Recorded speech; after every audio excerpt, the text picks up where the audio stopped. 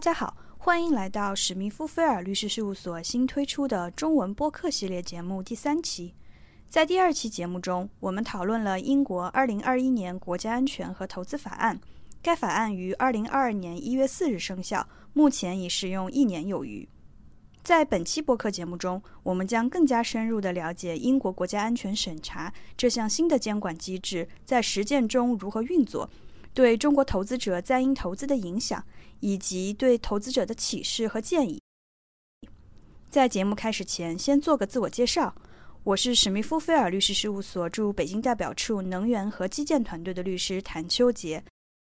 今天参与节目的还有我的同事李杰。李律师，请和观众打个招呼吧。大家好，我是史密夫菲尔律师事务所驻北京代表处能源和基建团队的资深顾问李杰，很高兴今天有机会和大家交流英国国家安全审查机制这个话题。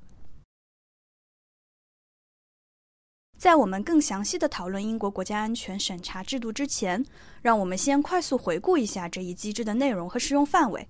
国家安全和投资法案创设了一套新的监管机制，使英国政府能够以国家安全为由对收购企业或资产控制权的交易进行审查。李律师可以给大家简单介绍一下申报类型和触发条件吗？好的，英国国家安全审查机制下面的申报，也就是我们说的 NSI 申报，它分为强制申报和自愿申报2种。这种申报呢，既适用于英国本国的投资者，也适用于外国投资者。那我们先来说一下强制申报这一块。强制申报呢，是它的适用条件是，如果任何的投资标的在英国开展的业务涉及17个特定的敏感行业，那么投资者如果获得或者增持投资标的的权益或投票权跨越 25%、50% 或 75% 的门槛，或者投资者在投资标的某一类型的股份上的投票权获得了否决权，那么这个交易也应当进行强制申报。那么17个特定的敏感行业，包括我们可能在其他国家外商投资审查制度中常常看到的一些行业，比如说军事、国防或军民两用产品。但是英国的这个国家安全的概念在超越传统的这一类的行业，它也包括像合成生物学、一些交通基建类，比如港口、机场等。先进材料的行业呢，也是作为这个国家安全审查的行业覆盖范围内，它涵盖了比较广泛的技术和组件，比如说和半导体技术的设计和生产相关的技术和组件。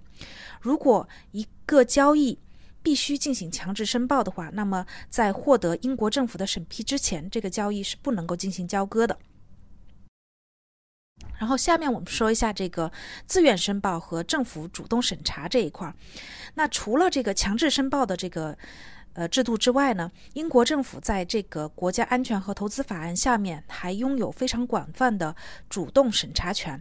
如果投资者在收购中至少取得了重大影响力，那么这个交易也会引发国家安全审查的风险。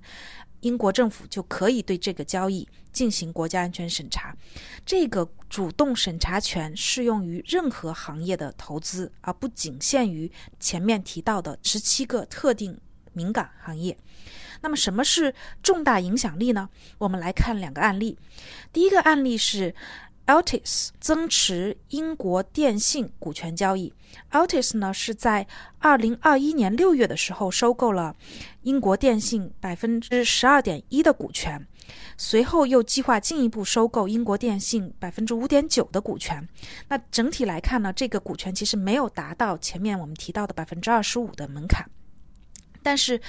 英国政府呢仍然对这个案件行使了主动审查权。在这个案件当中，英国政府最终批准了这个交易，没有采取进一步的措施。另外还有一个案例呢，是政府认为投资者通过收购 12% 的股权，并取得了一个标的公司董事会席位，就视为对目标公司有重大影响力。由此可见呢，重大影响力的范围是非常宽泛的，有可能涵盖少数股权投资的这一种交易。那么值得注意的是，国家安全审查不仅仅着重于典型的这种股权并购的活动，也涵盖了资产收购活动，甚至包括了像签订技术许可协议这样一些商业活动。目前呢，英国政府是已经公布了就签订技术许可协议进行国家安全审查的相关案例。因此呢，为了增加交易的确定性，投资者可以选择自愿申报，以避免后期出现任何英国政府突袭主动审查的情况。谢谢李律师。需要提醒大家注意的是，如果不遵守英国国家安全审查的要求，将会有严重的后果。例如说，应当强制申报而没有申报的交易，原则上是无效且无法执行的。此外，还可能会有经济制裁、个人责任等。接下来，让我们来看一看国家安全审查的实践情况。这个制度到目前为止只生效了1年多，在这个期间内，我们看到了2项撤资令。在这2项撤资令中，政府要求2笔已经交割的交易，他们的投资者对已经收购的股份予以处置。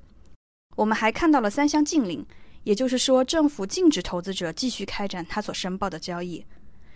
由于法案并不要求政府公开所有的批准，目前我们不清楚已经申报交易被禁止、无条件或者有条件批准的具体比例情况，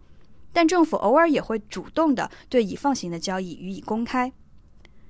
除此之外呢，政府还公布了10项有条件的批准，也就是说，即使政府确实发现了一些潜在的风险，交易各方还是可以继续采取承诺措施来适当降低风险，使得交易有继续进行的空间。我们史密夫菲尔律师事务所有幸参与了这10项有条件批准交易当中的4项。如果您对其他国家的外商投资审查制度比较熟悉了，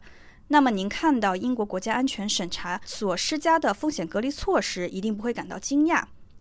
英国政府非常关注投资者将要或者可能获得的国家安全方面的信息，因此可能会限制投资者访问项目场地，或者限制投资者对某些信息的知情权。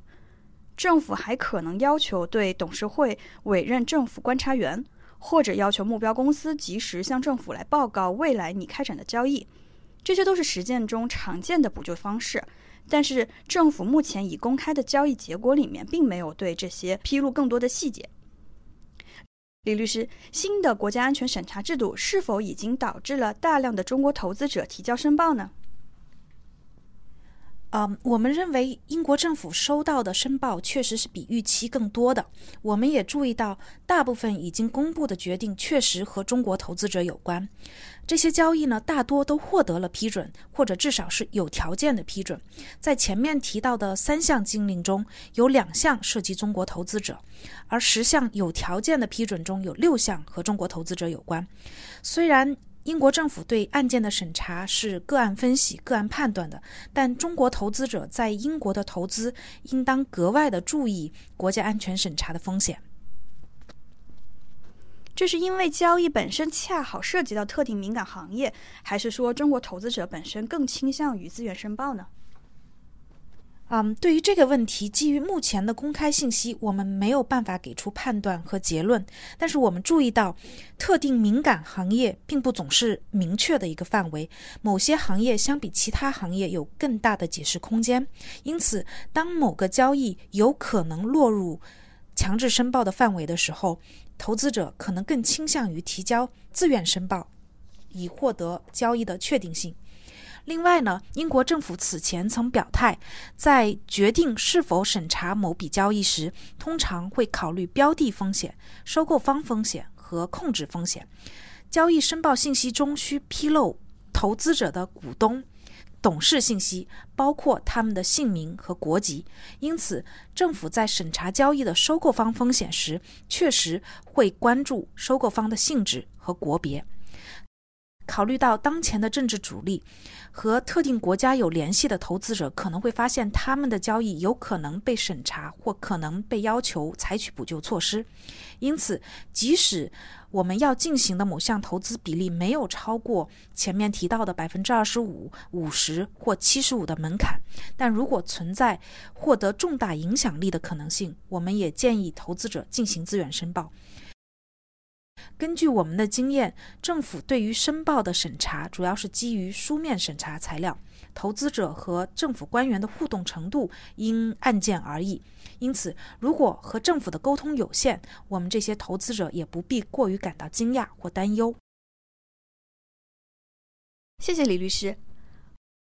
本期关于国家安全和投资法案的播客节目到此结束，希望今天分享的内容对大家有所帮助。如果您对本期涉及的话题有任何具体问题，或者不确定国家安全审查机制是否适用于您的交易，请及时和我们联系，我们将为您提供更详细的分析和解答。谢谢大家，期待下次节目再会。